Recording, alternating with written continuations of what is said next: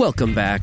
This is Cincy Brewcast, the voice of Cincy Craft. If you don't know what you clicked on, it's a show about craft beer in Cincinnati. I don't know if I should ever have to actually tell people what they're listening to because you physically click on it to start the show. So I don't know. If somebody accidentally downloaded this on your phone when you weren't paying attention and you just stumbled across it, Cincy Brewcast. I'm the Gnarly Gnome. We jump around from brewery to brewery in Cincinnati and talk to them about what's going on, and we drink their beer, and it's kind of an excuse for me to go and drink beer place. I'm also getting over a cold, so if my voice sounds terrible, I'm sorry. I mean, I'm not really sorry because I've been the one fighting a cold. You should be the one apologizing to me for having to deal with that. But we're at Rivertown this week. I have not been here for a while. We sat down with Jason in the barrel room probably it was a while ago. You have not been on the show in well over forever. Like 2 years since Lachlan's was the last one. We were definitely in Lachlan's. It was Mike's last show, Mike's last actual show. So everybody that's listening to the show, raise a glass to Mike while you're listening to this. That is not beer. Well, I mean, that's as good of a thing to jump into this off the get-go. Let's drink some beer. From the beer friend, Lindsay Roper, and I didn't get your last name. Justin Moffat. Justin Moffat. You are director of sales? Everything. Sales and ideation. I knew there was something else in there. Pushing the envelope and pushing the beer out the door. You brought me a nice little flight of some things here. I definitely can smell one of them. We'll talk about that. I don't know if I should drink that one first or wait until the end to drink that one. There's a lot of sour there. That's a good one to start with because I think it's a good conversation. Is that this one closest to me here? Yeah. So this is high. Hi. Not as in, well, I guess if the TTV is listening, as in the greeting, you tell people hi. Stands for hop infused. Oh, there you go. Well, I can say that this beer smells like weed. Like, very strongly, it smells like weed, even sitting across the table from me. I think the hop term is danky, right? Yes, that is accurate. So tell me what... I can't even smell without laughing. Tell me what's going on with this beer. Is this just hops, or is there some kind of oils going on here too? It is a combination. So, I'm having a problem recalling how this beer originally came about. If you want to talk to that, Justin? Yeah, and I remember I was in my first few weeks. Yes, I know. It's been such a whirlwind. I walk in, and all you smell is weed in the brewery, and I was like, where am I working? What is going on? And Jason's like, nope. We're trialing this flavoring and essence and hemp hearts. We're trying to see, we want to create an IPA that's something different. There's a lot of IPAs in the city. He's pushing the envelope on a lot of stuff upcoming, and this is one that he said he tried it in a bunch of different formulas and tasted the flavoring and how it works. And after approvals in certain levels, I'm going to hop this with exclusively CTZ. It's going to be dank, and you're going to smell it. It's going to have as much of an aromatic as you smelt on an IPA in a long time. So it definitely smells big and danky, but there's like a really good kind of almost hempy flavor going on too. Like, it's nice and like earthy, and I think sometimes New Belgium did their, what was it, the Hemperor, which again, as soon as you pour it, you immediately get hit with that big danky aroma, but then the flavor didn't match up to me, which I didn't like about that beer. Whereas this has a really good kind of hearty thing going on in the middle. It's good. It's indescribable in many ways. The process of going through, and I remember that now, because I was sitting in my office on the phone on a conference call, and Jason and Eddie, one of our production team members, walk by, and I just get this huge whiff of weed, and I'm like, excuse me, come back here. I'm like, what is going on here? And then Jason brought in the samples, and the office smelled like weed for a solid day and a half.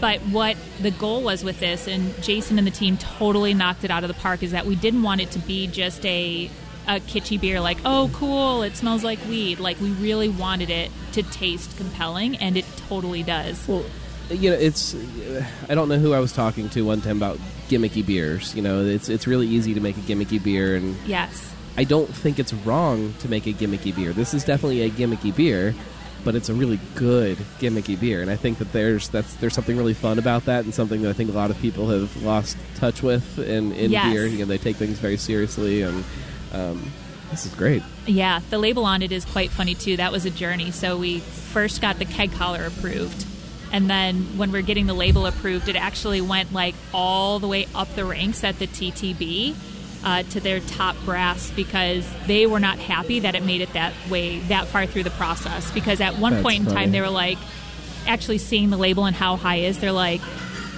we see what you're doing here. We're in Ohio. Like, what is it's it? the So if you look on the label, it says does not contain hemp. We had to be very, very specific with the language we used in the statement of composition, which is it's hemp type, natural hemp type flavoring. But this is a really incredible product. We have a new flavor partner, and they are totally bold and very inventive in everything that they do, and the products that they put out are just incredible. So yeah, we were able to kind of do This this is- proprietary blend of delicious dankness on a whole nother level. completely off the wall. This is interesting, and I mean, it's a joke. Like, people can kind of Yes. see that, right? Come on, Just lighten up, guys. Or just a friendly brewery. We just like to say hi to everybody. That's right. Well, it's Ohio. Come on, Ohio. Come on. Oh, Like, yeah, see? Didn't even think about that. Yeah, you. Marketing gold. This would probably be really great up in Columbus, yes. since football season is also starting right now. This would be really popular on some college campuses. I'm just saying. I know. What do we have next? Keep me rolling through these, or else we'll just sit here and drink beer the whole time and not really get to talk. Great question. I know what the Take a- third one is. Take a sip. This I one? believe the second one is lemon bar. This one, I've got a pint of lemon bar here too. So, yes, this is lemon bar. This is another one of the new ones. So you guys have kind of fired on all cylinders here with the kind of the light, drinkable sour game. Is that a good way to put it? Packaging in general, you guys have been firing on all cylinders in the last few months. Roll through some of them for me here, since I don't have a list in front of me that we've seen.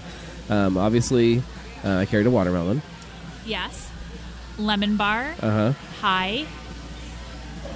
Blueberry. Blueberry, the return Bringing of back a blueberry. favorite. Controlla. Trolla. I feel like there was Pineapple whip. pineapple whip. And Do 'Em Proper was right before that. That was the first step in evolution of the package and cans, moving to all cans. Yes. It's been a fun journey of working with some new creative partners who, when I started, I said, let your freak flag fly a little bit. I'll rein you in when I need to, but we want to show our friendly side, interactive side, and show the beer's personality for the first time. I think when I joined, Jason does such a good job at imagining liquid, imagining flavors, and bringing it to life. I felt the package didn't always show that, and Right. it deserved to be shown. That's why you look at Lemon Bar, you can almost taste it by looking at it and matching it up. Cool stories on names, like I carried a watermelon. If you look at the packaging, it's a wood background with neon signs, and that is actually a quote from Dirty Dancing. It is the background from the scene in the movie, of the beginning of the movie when the two main characters meet, and Baby is holding a watermelon, and all she can say, because she's so taken aback, is, I carried a watermelon. And that was the beginning of all the changes, just like in the movie. We're on our way up to change things, building to a climax, and that was a unique, creative way to express that in one of our first beers after I joined.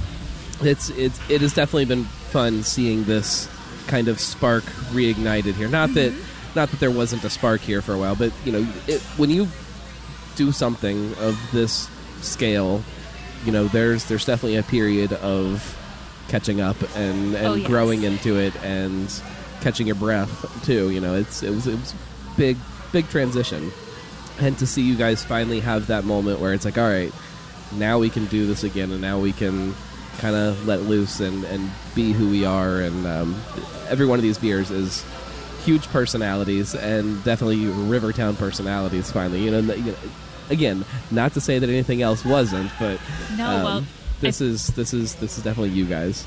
it really speaks to the power of having the right people in the right places and the right team members. And that really is, over these last 8 months, having everybody in the right places, getting in fresh faces, experienced faces, has changed things so much because it frees Jason and I up to be able to really just... Got to finish this high. Let's go probably smell. But Jason is able to be focused on what he loves and what he does best with innovating and creating and brewing and working with the production team. And Justin coming on and just with his experience and seeing things a different way and really pushing us to fulfill what we didn't always know that we could, if that makes sense. Because Right. it's easy. It's easy to get kind of hung up in like all the little stuff, or like, well, this is the way it was, or this isn't working, so let's change this, and just kind of taking a step back. And it's been a really intense, crazy 4 months in terms of just production and labels and getting all this stuff out there. But yeah, we have an incredible team, and that's why all of this is really starting to come to life in a significant way. So lemon bar tastes like a lemon bar. Yeah. It's nice and tart, definitely like that fresh lemon zesty kind of thing. But then it's got this doughy thing in the background. Like it tastes like a lemon bar. If you've ever had that lemon bar dessert, it's exactly what it tastes like. It's delicious. Dead on. You guys nailed it. Yeah, that is. Jason chose to use English caster sugar in that beer, and it really set off a totally different flavor profile. We were blown away with it the first time we tried it. When we were done, we're like, oh my gosh. Like you can taste, like it tastes like a lemon bar. Right. Exactly what the name is. Again, kind of gimmicky, but done perfectly so that the gimmick is just a vehicle for a good beer, if that makes any sense. Like it's Yes. especially with the weather, what it's been hot outside, this is nice and tart and refreshing, and it's awesome. Well done. Thanks. What's next? I believe we have I Carried a Watermelon as the next one down here. Yes. So basically, Lemon Bar actually comes after that in our rotational sour series. We're going to have a new rotational sour, pushing the envelope a little bit. So this one you don't see very often, but it's an Imperial Goza. Alcohol's higher. Taste it, you won't taste that alcohol. It's so well balanced with so much depth and flavor. At the addition, Jason, when he first came up with the recipe, I was like, how is this going to work? But adding black sesame seeds, black Hawaiian sea salt, real watermelon, Persian lime peel, and then that touch of coriander, which blew my mind on the recipe. I was like, okay. But it gives it a depth. It gives it a depth that if you go to a beer competition, people look for that depth. Newer consumers, it's a sour. It's a Goza. The alcohol's high, but it gives you so much mouthfeel and watermelon that it's just something different. It's a different way of doing it. And I think in our rotational sour, same as the IPAs, we're going to push the envelope outside of what you see everywhere. I mean, it's definitely a Goza, but that the way that watermelon is incorporated in there, it comes off really big right in the middle. It kind of fills it all out, and it kind of goes into a different spot than I think a lot of the Gozas that we're used to. And I guess the alcohol being boosted up in there too kind of helps with that to kind of fill it out and turn it into something else. Again, it's awesome. It hard to follow up a watermelon beer after Nice Melons, but this one kind of steps up and says, no, this is a watermelon beer, and it's fantastic. I've heard lots of people raving about this when they tried it for the first time. The salt is done extremely well in it. Like it lifts that watermelon flavor. You know, there's a lot of people that dump salt on their watermelon, which I think is kind of weird, but It's really good. It does. It lifts that watermelon flavor to a different spot, and this one again, extremely refreshing when it's hot outside. It's delicious. I've put a few of these, actually a couple growlers back by the pool this summer. It's dangerously drinkable, and that's something that we've really been capitalizing on it with the talent that Jason has, because he's almost been brewing for 20 years now. So being able to tap into his head and just free him up from stuff that Right. he shouldn't be doing so he could just innovate has been so powerful these last few months. Right. We're all reaping the benefits. Yes, yes. let's keep rolling through these. Ooh, what's the second one? Bet you could smell.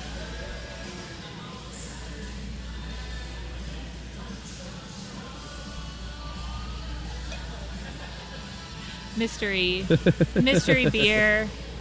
Controlla. Oh yeah. Oh, good. Oh. Perfect one to talk about. So, Czech Pilsners are one of my test styles for people. You know, if you brew a Czech Pilsner, I can see exactly what's going on with you. Yes. And I did not think this one was going to be as fantastic as it is. I thought it would have some kind of Rivertown personality to it. You know, something else going on, something else to it, and no, it's just a really fantastic Czech Pilsner. Like, just dead on. Every ingredient gets its little moment to shine. Just fantastic. Why do this? So Jason loves to brew different lagers. Like, he's very skilled at it, and this beer totally blew all of us away. And we actually didn't know about a lot of the detail that him and Brad and Zach went into in brewing this beer. So they actually cleaned the entire brew house and grist case and mill of anything American. So that's awesome. Completely clean, yes. Of course, we used all Czech malt and Czech Saaz hops. Jason totally deconstructed the water profile and rebuilt it to as closely match the water profile in Pilsen as possible. So this is truly as authentic as you can get it in America. And in coming up with the name, one of our reps, Lauren, actually came up with it because we're like, okay, originally the name, and this is actually one of Jason's homebrew recipes, like from way back in the day that he loved to brew, and when he brewed it, it was called Czech Pils. So that's kind of where we were starting. And then with everything else, we're just like, could be something different. I'll let Justin take over from here because then they figured out the name. It was too authentic to give a name that wasn't gimmicky, but very common. Czech, a great name overall. We're like Czech 1-2. What can we do?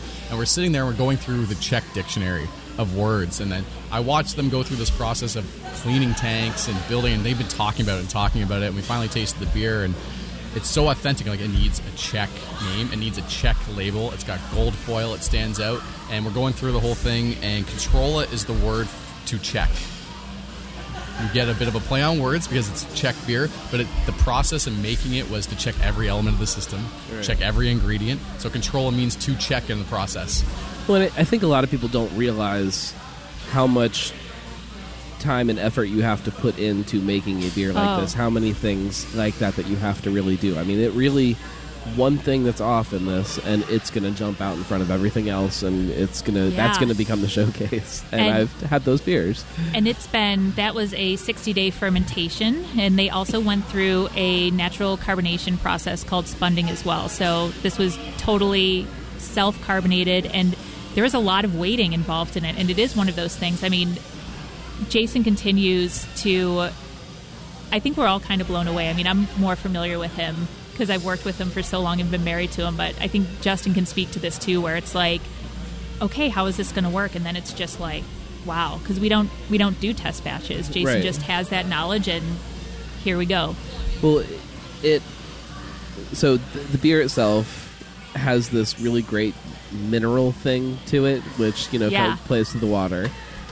There's also like, I've gotten people tell me I'm wrong with what I'm tasting here, but there's like a sulfury kind of thing that comes in afterwards, which I guess is a hop thing. I don't know, but I love it. It's absolutely fantastic. Like, this is I don't want to say it's definitely one of the best Pilsners I've had in this city for sure. Is this going to be seasonal? Are we going to see this on a returning basis? So, please tell me this will be year-round. I pushed for that right away. As soon as it came out, I was like, Jason, this beer has to stay. It's like, man, this is the hardest beer to make in our portfolio. Because they had to do all the malt was like they were put in 50-pound bags. Because I was like, oh yeah, we could bring this back next year and it will be great. And he's like, are you crazy? And I'm like, we'll all help. It will be fine. But it's incredible. Such a good beer. Jason's been researching too, just different, because we are so skilled at doing lagers, just different international lagers. So we'll definitely see some neat stuff coming. I'm a huge Dortmunder fan, and the only people locally that make a Dortmunder is Braxton. And then you have to go to Great Lakes to get another good Dortmunder, and there's not many around. And that's another one that's fun with the water profile and what it does to the beer. Dortmunders are fun. It's incredible. It is a great style. Talking about lagers, you guys have a pretty good Dunkel that's popped up time and again. It's in the tanks right now. It is Dunkel season for me. Yes. Okay, so we're going to see Dunkel again. Yes. I've heard a couple rumblings about some other things that might be returning. Is there anything that you guys are willing to talk about? Everyone asks for pumpkin. All the time. I've never actually tried this beer, so it's the legend of pumpkin for me. I've been here long enough, I hadn't tried it. Pumpkin will return in limited release on draft at the brewery, limited cans, new design, standout. Yes. Do you have a picture of the label? Wait till you see it. It's fantastic. Yes. So when I was talking to my wife the other night and we were laying out the week schedule, I said, I've got a Rivertown show on Friday. And she said, oh, can you do me a favor? And I said, will you ask them about pumpkin? Because I really need pumpkin back. And I said, I will ask. So it just so happens that about the same time that you guys discontinued pumpkin, everybody else did too.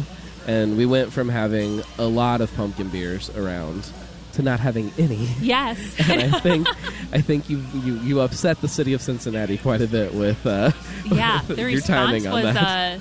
Was intense for sure. Oh my God, I love it.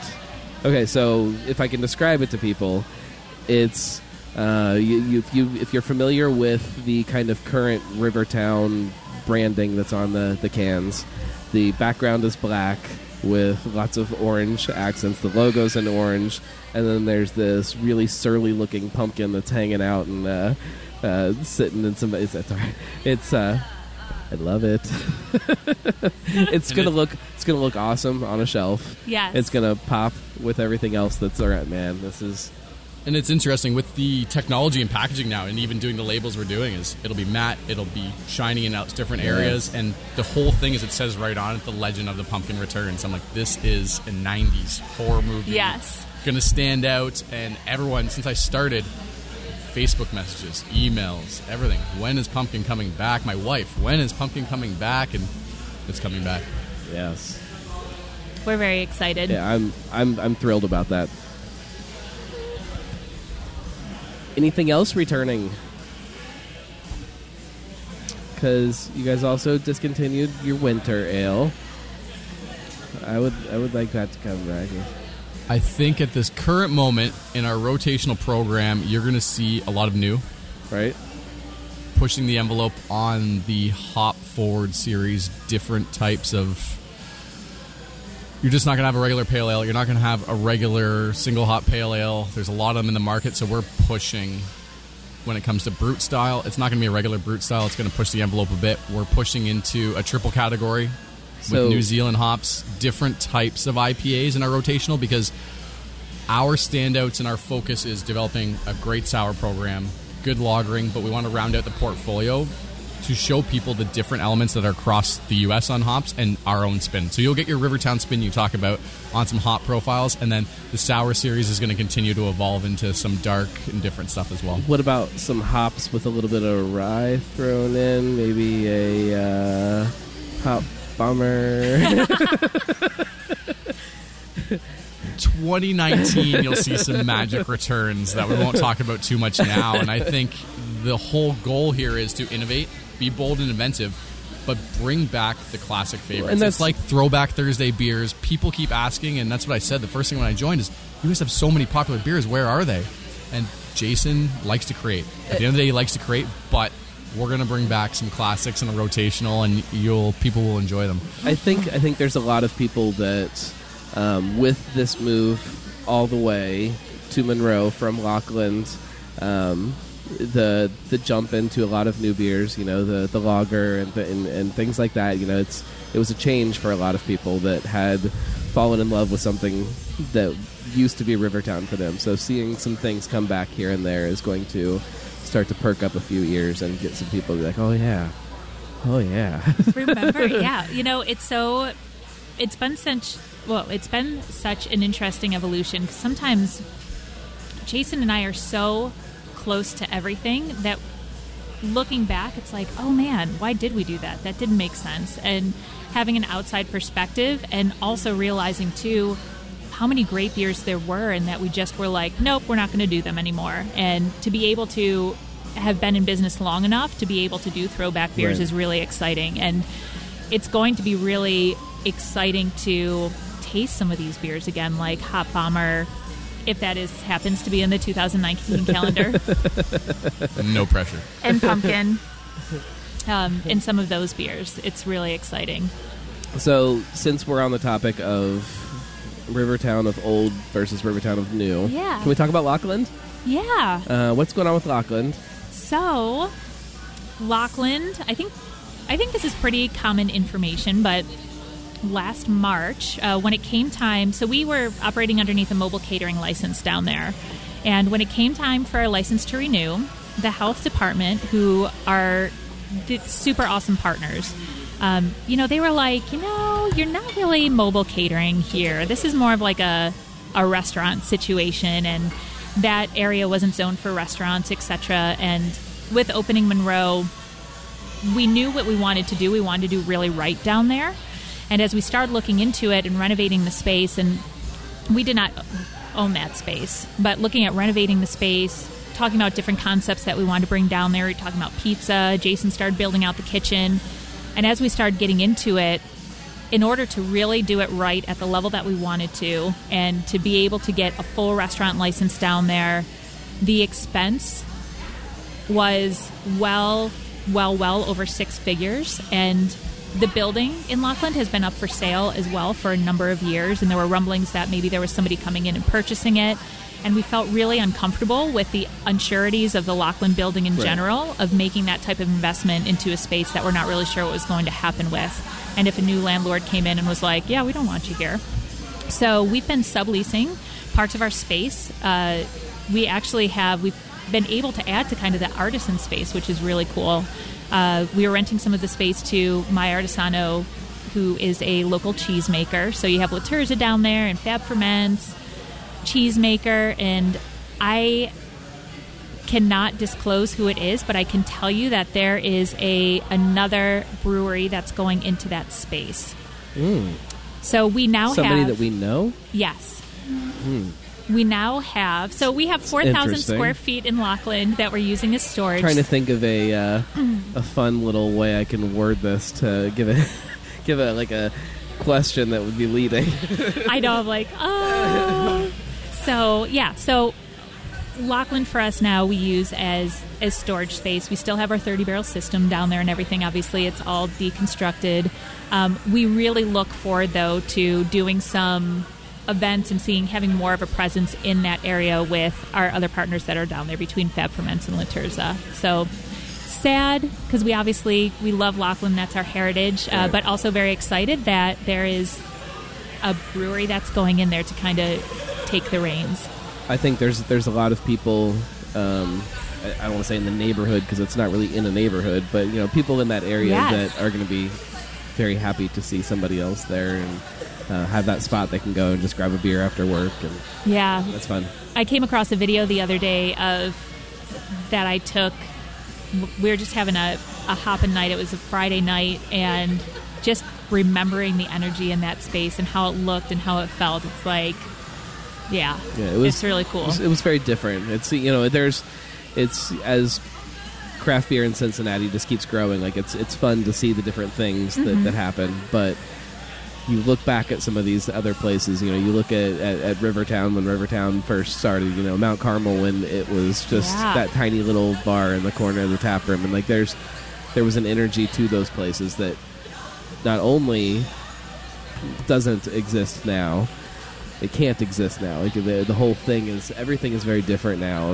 Craft beer is very different now, and it's fun to look back on it, but I know there's a lot of people that just desperately want to recapture that somehow. Right, yes. I was talking to somebody from Mad Tree the other day, and they still have the 1.0 space. It's the Barrel Warehouse now, but it's still 1.0. If you walk in there, you can still see 1.0. And I was talking to somebody, and I said, well, you could just turn it into like a speakeasy, and like just don't tell anybody that it's open, and just put a tap room in there, and then if you can go in there and you can sit down and you can have a beer at 1.0 and not tell anybody. Yes. And I think that would be really fun, something like that. So, completely off topic. Let's drink another beer. Keep working me through here. I believe we have Pineapple Whip 3984, and this is Praxis, which is our creek. That is a gorgeous beer. Go for That it. is really pretty. You said Pineapple 3984. All right. Stay in the lagers. I think we've drank 3984 on the show before. Probably. I probably drank that with Jason last episode. Delicious, super crushable. It's in cans now, which is great. I hate that description of crushable. It's so terrible. Everybody uses it now. Oh, Although I always call them like nice and refreshing, and that's just as bad. But it's really good. You'll want to drink lots of it. it's a perfect beer to have at a barbecue restaurant. It washes down barbecue and tastes delicious while it's doing it. It's great.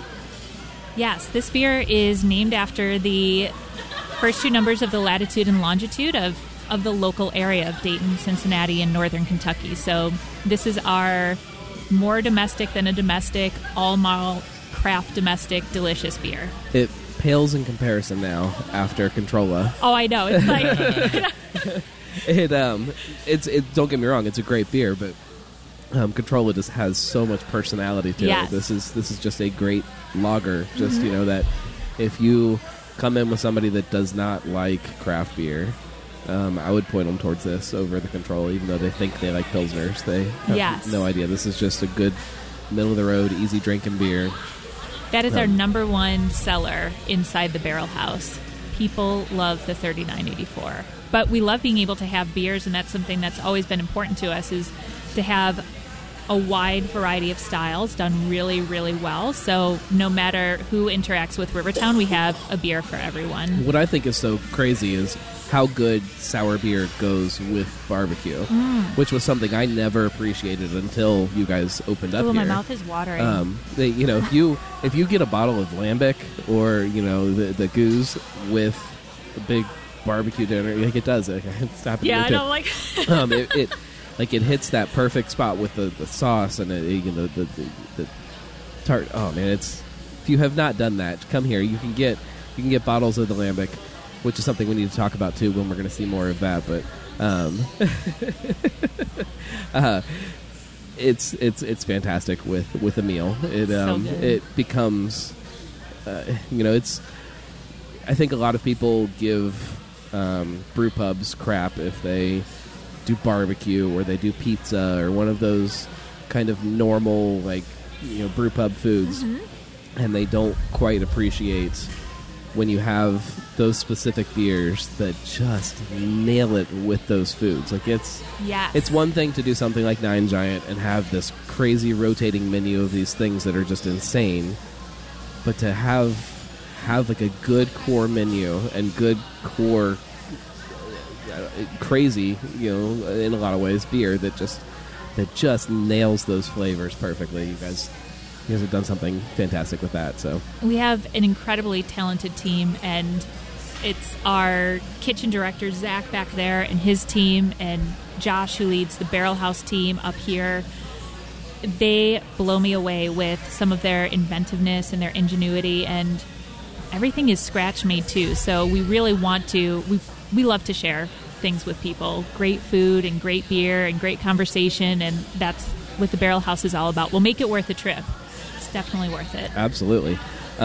Let's drink some Pineapple Whip and talk about that. Then we'll take a break, and then we'll get into the real sour side. Sounds awesome. So Pineapple Whip. Tell me about Pineapple Whip. So I'll give my story first. My niece and nephew, and I guess their parents too, went down to Disney for the first time this summer, and they came back, and not the kids, but the parents the whole time have just been talking about their Dole, whatever they call them down there, and this was fantastic. Pineapple Dole Whip, yeah. You can't get anything like that, and I said, well, no. you need to go to Rivertown. You've got to try this beer. And we came up here and had dinner one night, and everybody fell in love with it. Yes. It is on Nitro. It is phenomenal. It nails exactly what it's supposed to be. So fill in the details a little bit for people that have no idea what I'm talking about. Yeah, sure. So this beer came about. We had an opportunity we developed 3 different recipes for Disney and the Wine and Garden Festival, or Wine and Beer Festival, that they do. So Jason grew up in between Cincinnati and Florida, and of course, being in Florida and Orlando, he spent a lot of his time at Disney World and had very specific fond memories of this pineapple Dole Whip. So as we were formulating these recipes and talking about this, naturally, pineapple whip made so much sense. And as Jason got more into it and got into all the technical geeky stuff, I mean, this is the beer that came out of it, and it's a perfect balance. Like, it's creamy. We have lactose in it. It has beautiful pineapple flavors in it. It doesn't really taste very much like beer to me. I mean, it tastes like pineapple Dole Whip if you've ever had it. And again, if you happen to be having dinner at a certain barrel house, yes, my God, like after you eat your food and you get one of these, like it's a perfect like dessert beer. Oh, like so good. It's so delicious. It's really good with vanilla ice cream in it too. Oh my God, why have I never tried that? Oh my God. Yep. It's great. If you have not tried it, you might be able to still find cans around on shelves in some places. Cans are tough. You can definitely come up here and get growlers. It is on draft here, but look around, and if you see them, fire it off on social media so everybody can tell where they are. Yeah, it's really tough out there now. Sold out fast. It's a really fun one to have like stashed in the fridge, and like when you start talking about beer with people, it's mind blowing when you try it the first time. So thank you. Do that. Let's take a quick break. I want to talk about the sour side, which, as everybody knows, is kind of the soul of Rivertown, I think. Yes. So we'll be right back. Cincy Brewcast, the voice of Cincy Craft.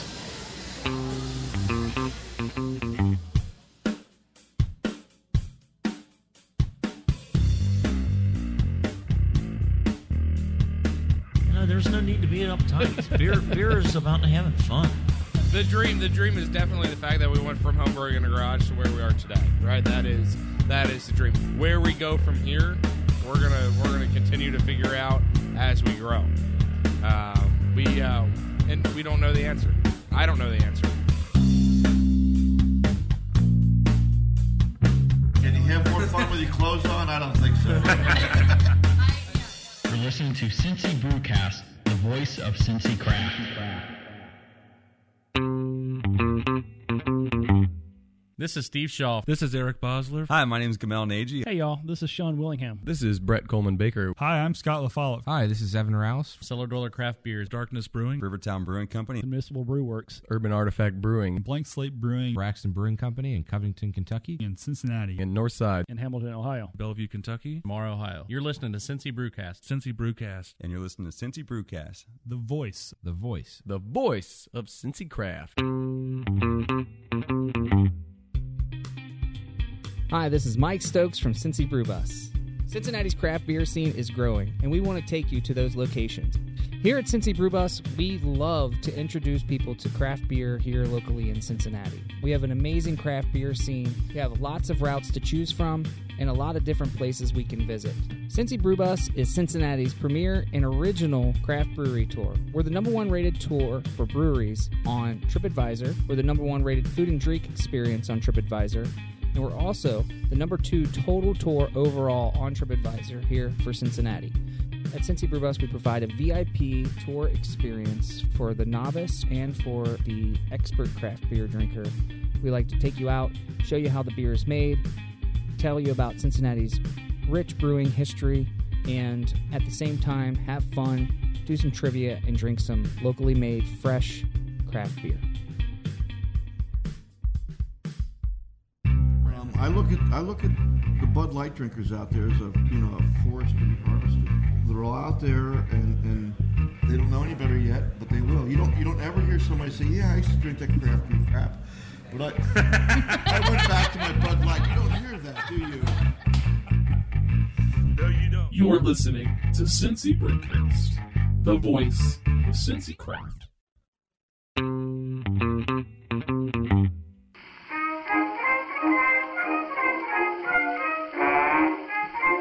Hello there. You're listening to Cincy Brewcast, the voice of Cincy Craft.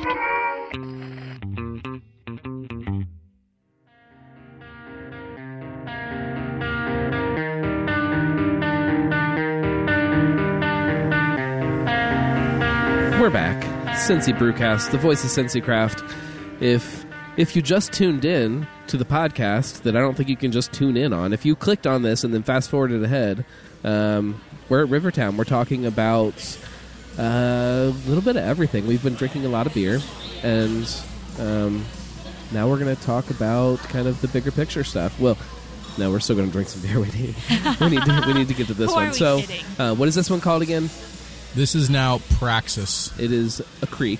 Creek. So cherries in a what kind of sour base is it? This one is a blend of, there are 1, 2, and 3-year-old lambic barrels that Jason and Brad blended together, and then we blended it with a blend of Belgian Charbake cherries as well as Michigan tart cherries. Oh, holy hell. That is good. So the cherry, it looks like the cherry is going to be over the top because of the color, but man, that's straight up funky lambic deliciousness. That is good. Oh, man. It's so awesome. Before we dig in, we need to talk about the lambic thing. So I've been on a kick for the last, 6 shows or something since I got in trouble. We did a show out in Athens, and again, if anybody that was on that show is listening, I'm very sorry. I'm not offended. I hope I did not offend you. I hope I'm not going to offend you. But somebody called a beer a lambic, and we were very strictly and grumpily corrected that you cannot brew a lambic beer in the United States. What is your stance on this crazy, bullheaded, grumpy stance of beer? So it's really interesting. So when we take a look at TTB standards, there you have to do one of two things, right? So if we brew a Berliner, it has to either say Berliner style, or it could say Berliner Weiss, and then underneath it has to say made in the USA. Right. For some reason, and that's with really Czech style, you name it. For some reason, that never filtered down to the lambic category. And coincidentally, many years ago at GABF, Jason was there, and Peter from New Belgium came up to Jason and engaged him in that very same conversation of like, this is not a lambic, it's not brewed in Belgium, etc., etc. So that's always been something that's in the back of our mind. Like, in general, we want to respect that style because we love it so much. At the same time, this is just me personally. I'm like, it's odd that the TTB hasn't made it like lambic style, but it's also I don't know. I it's feel also odd that anybody gives a shit. I mean, like, nobody cares about Pilsner. Nobody cares. Right. Nobody cares about Dortmunders. Nobody cares about New England IPAs. Nobody cares about any of that stuff. And all of a sudden, there's this one style that people get like this it's weird really stick up their butt about and say, you can't brew a lambic. I don't know. So yeah, we wanted to, going into this, and Justin can talk about this too, we wanted to take a look at our sour program and brand it a little bit more significantly than we have in the past, because we've always called it our barrel-aged sour program. But as we look to wanting to reach a wider net of people with these beers and get them intrigued in the wild sour style of beers that we've been doing for so long, the category, or our category is called the Knowledge Series now, and I'll let Justin tell the story. No, and I think it's Jason's passion. If you ever get him into the conversation, he will go on and on about Nottingham Forest, and this is what happened, and this is why this was created. And he won his big brewing award was the Elderberry. The long shot competition was the Elderberry Lambic. Since he started brewing, this is what he loved. Yeah. He fell into. Rivertown was making crazy sour beers before it was cool, before anybody understood what the hell that was, before it's what started the brewery. Yeah. Absolutely. And in a local market, I think we're rebranding as the Knowledge Series, so Jason can get out and talk about it. We're going to put them in front of people so we can talk about the series of it. We're going to talk about each individual style, the history. So, yes, it's alembic, American style, American sour, however you want to say it, but he is so passionate and so traditional. Same thing with Controlla, is that he needs to tell these stories and educate the local consumer. When it comes to the breadth of the beer knowledge in the market, is that there's a lot of new consumers, the craft is growing, we want to educate all of them on it. So we're going to rebrand the beers as the Knowledge Series, new names like Praxis. It is based on Aristotle's levels of knowledge and all the different terms, and so you'll see a lot of new stuff, pushing the envelope a little bit, but a lot of tradition, but being able to tell the story behind it, why it's this way, this is how it tastes, and then going into our back in the barrel room, every barrel has a story. Mm-hmm. It's watching them go through the process of blending is that it's so intense, and Jason's face changes as soon as he walks back there, and I want to put that out there. I want him to talk about it, and that's one of the reasons I joined Rivertown, is that I want Jason to get out and talk more about it. Let's free him up, make his good beer. The brewery's evolving. The barrels had to sit for over a year to get their seal back. They're coming back. You'll see a lot of things, and we're going to FOBAB shortly. Yes. We're entering 2 beers in Festival Barrel Aged Beer, so you'll see something new on Top of the Creek coming out as well too. Awesome. So we're definitely going to see Lambic returning to shelves at some point. Yes, we are working on securing a bottling line. So right now we're doing some draft-only releases and blending them together, and then we are working on figuring out what type of bottle that we want it in, and then getting a bottling line specifically for the sours. Fantastic. If you have never dove into this side of what Rivertown is, you can take a bottle of the Lambic or the Goose, or the Goose style, Lambic style, whatever you want to call these things. It's one thing when you get them quote unquote fresh, which they're not.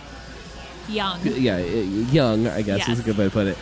If you stash them away and just try them over the years, these beers just keep evolving and keep changing and keep turning into some really, really incredible things. And I think it's very underappreciated what is going on in that barrel room there.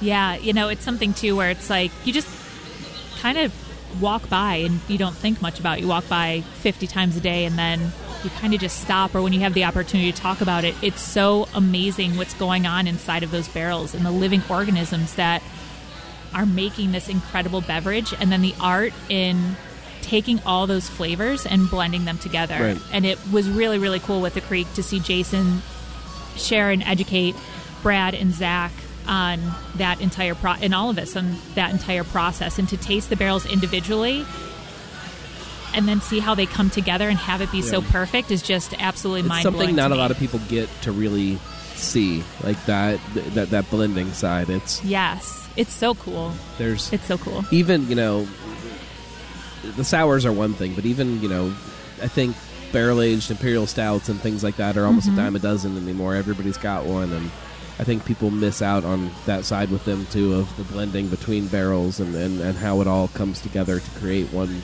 product. It's if you guys can find a way to bring the average beer drinker in on that journey. Oh yes, absolutely. It was one of the key pieces of beer knowledge I learned from Lindsay. Talks about this all the time, is that it's scary. It's sour. Yeah. But that is an evolution of your brain. Your natural instinct is that's going to make you sick in history and growing. And we ask everybody when they walk in, take 3 sips of beer. By the 3rd sip, your brain adapts. You say, okay, I get the sour, but you get the rest of the flavor. Right. And we were teaching our whole staff here I did a tour, a couple months ago, and I said, when you go out and order beer, order something that you're not comfortable with. I will get you another beer if you don't like it, but take your sips and open your mind a little bit and taste it. And when you get to those 3 sips, your first one's, I don't normally like that. By the 3rd one, you've turned a consumer into a new consumer by opening their brain to it. And I think that with the sours, yes, we have a lot of drinkable balanced sours, but those open the floodgates to really getting into an amazing art and science in beer. Oh yeah. So, what's coming down the pike? What is, we've seen the Rivertown of old, and I think everybody's kind of starting to see what the Rivertown today is. How do you keep building this? What's next for Rivertown? it's so exciting because really what we are most excited about is that the only thing holding us back is ourselves. So really being open-minded and getting the entire team involved on the evolution of Rivertown is huge. We have 57 team members that work with us, and everybody has such brilliant ideas and are so excited to build, like we're building this all together. I think something that Rivertown has not done before that we are doing on October 6th, starting at 11:30? Noon, is Crafttoberfest. We are doing a big, awesome Oktoberfest, like German band, tents. Yes. We have 8 local craft brewery partners that are going to be coming up and joining us here as well. But authentic. Do we know who they are? Are we saying who they We are? have a few of them confirmed. I know Fig Leaf's going to bring their beer by. I believe it's 50 West. We have Fretboard. There'll be a lot of good German styles, a lot of their local Oktoberfest, but we're also going to let the flag fly and have a few others. So we're going to have 45, 50 beers on with German music. And the sausages are Jason's recipe made by Avro Blay. We'll have pretzels, but we just really want to have an opportunity to have a big old party up here for industry people, for consumers, for guests, and just have a fun time. So yeah, October 6th, it will be amazing. Come up and join Rivertown. Check out our Facebook for more information. So that's something that's really exciting happening. That's fun. Yeah, all the details will go live Monday. There'll be a flyer, cheap tickets to get in, basically just a big party, good time, and I want as many industry people to come and share beer. But that's the whole point of it, is to see what's going on in the Oktoberfest scene and see what else is, and just connect the dots and bring everybody up. Yeah, Oktoberfest is by far my favorite beer drinking season, if that's a thing. Oh, yeah. There's something about the style, the Marzen kind of fest beer style, but then just like that community aspect of it. So if we want to kind of get a little geeky about it, Oktoberfest in Munich, in order to be a beer served at Oktoberfest, it has to be local. It's a local festival, and I don't think people realize that it's not about German beer. Right. No, it doesn't matter if you're a German beer. You have to be brewed in Munich right there because it's a local festival, and that's it's fun to have some kind of Oktoberfest festival where you're pouring a bunch of German beers and stuff, but that's not what Oktoberfest is. Oktoberfest is about being local, and that's fun to see. It's super cool too, because from October 22nd to October 7th, Jason and Chef Zach and Josh have worked together to do an authentic German menu. So we're talking like roasted chicken and in-house made sausages. Spätzle? Yes. Yes. All of that. And of course, we will have Dunkel featured on draft as well. So yeah, we all love this time of the year and being able to bring people together. Yes, and hopefully the weather holds up and we get a nice warm Oktoberfest season. It'll be tented and full anyway, so everybody will stay warm. There'll be enough beer to go around. Yeah. Justin, do you want to talk a little bit about where everything's going brand-wise? Yeah, and I think you're going to see a lot more. You've seen the evolution. The cans have changed. I think you're going to have sour program on accessible sours is going to keep going. I'm going to show off something that's coming up here shortly. This will be the first peek outside of the four walls, but we move into the sour program. Ooh. The next release after Lemon Bar is Cryptocurrency, which will be Aronia Berry, Currants, Belgian Pie Spice, but it'll be a dark sour. Nice. I wasn't going to talk about it, but it's something that I think it's continuing the evolution of what the labels look like, the next level of really showing a personality in beer. You'll have our baseline products, which will have new updated packaging, but really true Rivertown, and then you're going to see innovation with innovative packaging, and then you're going to see very traditional style sours come out in traditional sour packaging. And I think the evolution of the brand is that we're going to be bold, we're going to be inventive, and we're going to get out there and talk about it. The difference is that when I joined in these four walls, there's so much good going on. I'm like, why aren't we screaming this everywhere? Right. And now we have a lot of people out there talking, and I love sending Lindsay, Jason, myself, we talk about beer. I like to sit down at any account and just talk about beer and give them what we have. I'm not going to push, but we're going to make such cool stuff that we just want to show off for the first time instead of having within the four walls. It's going to be you're going to see a lot of presence in the market with the beer. And maybe if we're lucky, you'll send me some of these labels and stuff, and we can link them in the show notes for people so they can see them. And absolutely. Yep. It's exciting to see. It's exciting. I don't want to keep harking back to what Rivertown was before, but there was definitely a thing that was going on there that people were excited about and people were talking about. And I see that returning, and I see that excitement about what Rivertown is. And Rivertown is not. It's not about barbecue. It's not about even barrels. It's not even really about the beer. It's about this underlying kind of culture that's here, and this. Are we talking about that? It's not far away. You guys are doing some really fun stuff here. So, isn't it pretty? It's really pretty. So I'm being shown another label for, is it a Brute Style IPA? Which means we now have to talk about Brute Style IPA and what exactly that means, because I think it's still new enough that people are not. So this is another label for a can of a Brute Style IPA. So basically you're adding an enzyme to the beer to completely dry it out. We talked about it a little bit when I was at Sonder with everybody there, but it just dries it out. It doesn't make it taste like champagne. It just takes every bit of residual sugar, which it's so hard to understand, because when you think about an IPA, you don't think about it being sweet. Right. But there's so much sweetness there until you try one that has all that pulled out. You don't even realize. And I think it's Jason and I got in the conversation a couple months back, and I was fortunate to spend a lot of time on the West Coast last year. And people you don't see many in package. They're starting to roll out, but I was fortunate to try a bunch. And it was just a new, different style where you look at it, it's almost crystal clear. It's lighter than a lager, but the ABV is high. It's hops high, and it's got crazy different flavors, and the way you approach it is that it's very drinkable for an IPA with high alcohol, but you can do cool things when you dry it out. Right. So you can add extracts, you can add different fruit, you can bring up the different notes. I'm not going to talk too much about ours, I think, overall, because it's different, but when it comes to Brute is a champagne style. It means dry.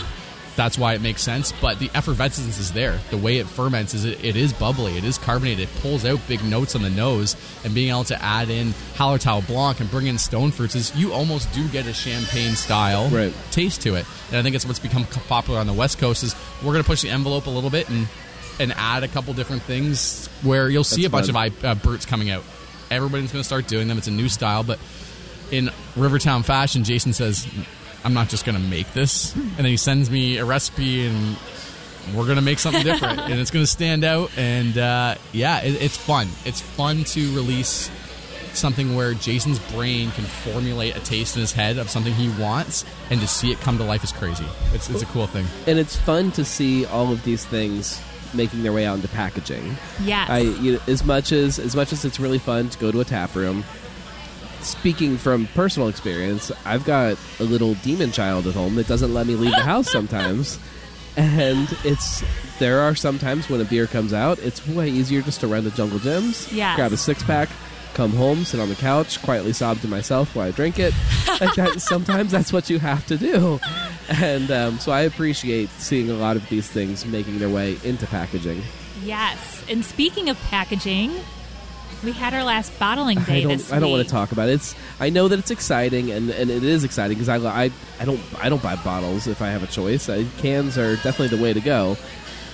But it's kind of sad to see. It was, when you walked into Rivertown, that bottling line was the centerpiece, yes. And just by the very nature of it having to be. Yes. It's sad to see it go, but it's definitely a signal of what's to come.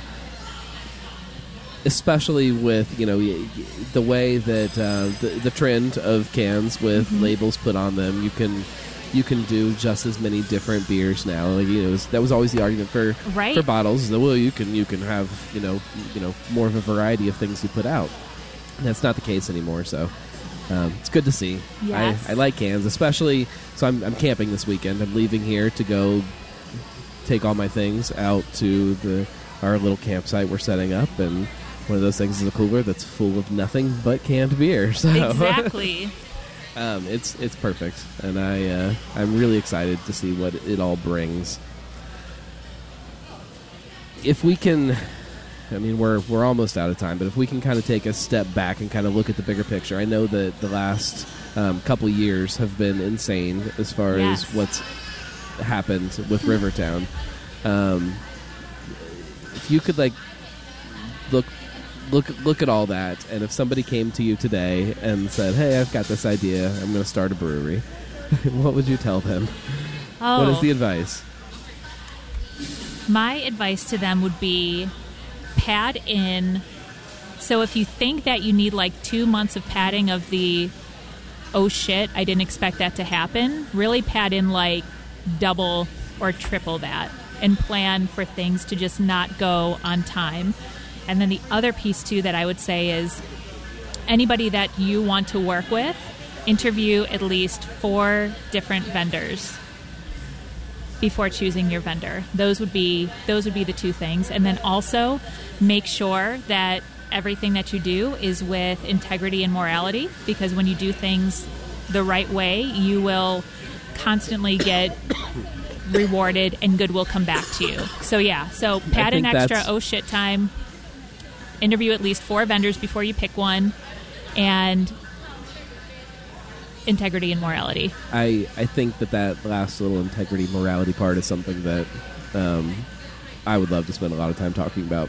I think I told you about some of the articles that I'm Yes. writing coming up in the next week or two that kind of deal with that whole thing too. And there's beer is a very different type of business, and I don't think everybody understands that. It's not normal, and that's a very good thing. Like it's very different. Like it's run by good people. It's patronized by good people that do this for lots of other reasons than just to grab a beer or to spend some money or make some money. So Yeah, it's really interesting too just how much it has evolved, but I've been blessed to not have been taught anything else, because I mean it's a lot of work. I mean, building anything, really, whether it's a family, whether it's a business, whether it's work, whatever it is, it always takes a lot of effort. There's a lot of hills and valleys that go on with that, but at the end of the day, I've been so blessed to just have the same message reinforced of when you do things with good intent, good things happen to you. Right. And I'm a big believer that you're not ever given anything that you can't handle, and everything happens for a reason, and you just got to stick in there. Even when things seem absolutely impossible, know that they're not. And when you come up against something, just stand firm and continuing to work through it. would you do anything differently looking at kind of the way it's all come together here? Like with the space itself? Just with anything.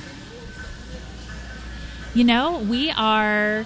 What I would do differently is what we're working on. We're doing some evolution You're in terms doing of it the differently? look in here.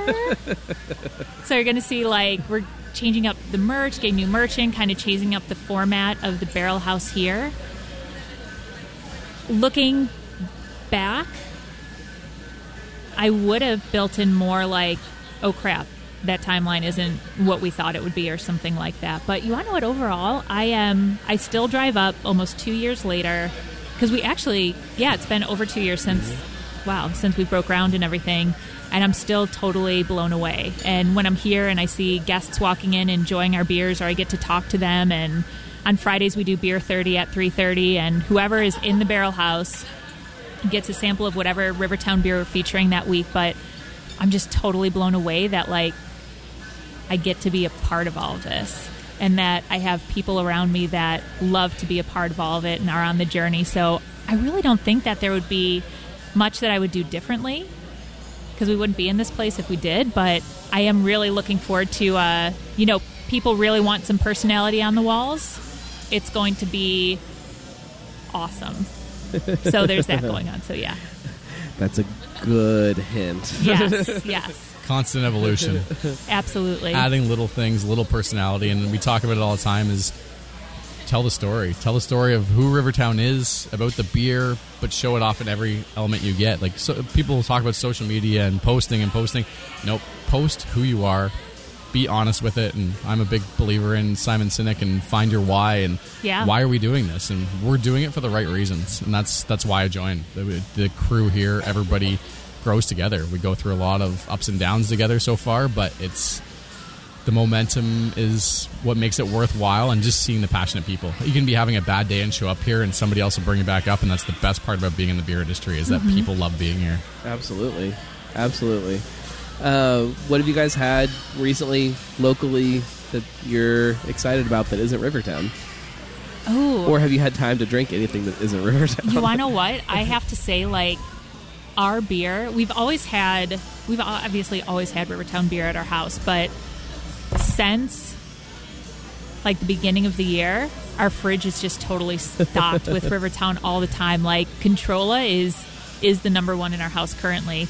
I actually had a beer this morning. That doesn't sound right. That's all right. I mean, it's Friday morning sales meetings. Kind of a weekend. We have Friday morning sales meetings. So, I tried a beer from, it's the collaboration, I apologize because the name is escaping me, from Streetside and Platform. It'd sure be a lot cooler if you did. Yes. That's it. That was quite tasty. They're doing some fun stuff there. How about you? I have to get a quick shout out to Maracuja from Rheingeist recently. Had it on Nitro, and it was tasty. Very, very tasty. One of those last night at Jungle Gyms while I was finishing up our grocery shopping. There's a lot of good fruits smoothie Berliner style out there right now, and Cincinnati is becoming a hotbed for it. Well, I think it's fun to see people finding other uses for Nitro. You know, you talk about the Nitro Whip, and the Maracuja is another one of those ones that, like, you know, if you had come to me 5 years ago and said, you know, what is a Nitro beer? Well, it's a stout. You know, it's something that's trying to look like Guinness, and like that's not the case anymore. No, like Nitro is being used in lots of really fun, different ways, and yes, it is, and it's so neat to see the different innovation, because there is Nitro does so many different things to the beer and the body and the flavor, and it's a really cool educational point that we like to showcase here, because we have Roebling on Nitro and CO2, we have Pineapple Whip on Nitro and CO2, and to be able to educate guests that come in here about, like, this is the difference, and to have them taste it's pretty cool. Okay. What do you want people to know about Rivertown that you think they don't already know?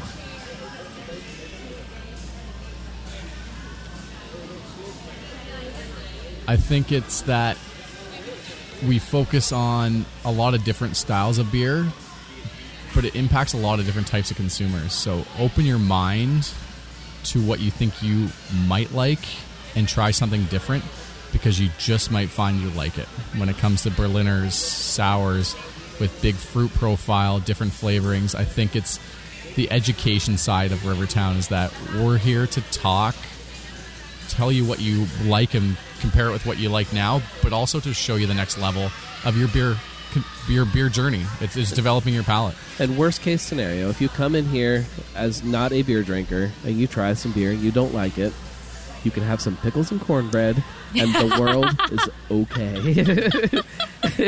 It all works out. Yes, absolutely. What about you, Lindsay? What do you want people to know about Rivertown that you think they don't already know?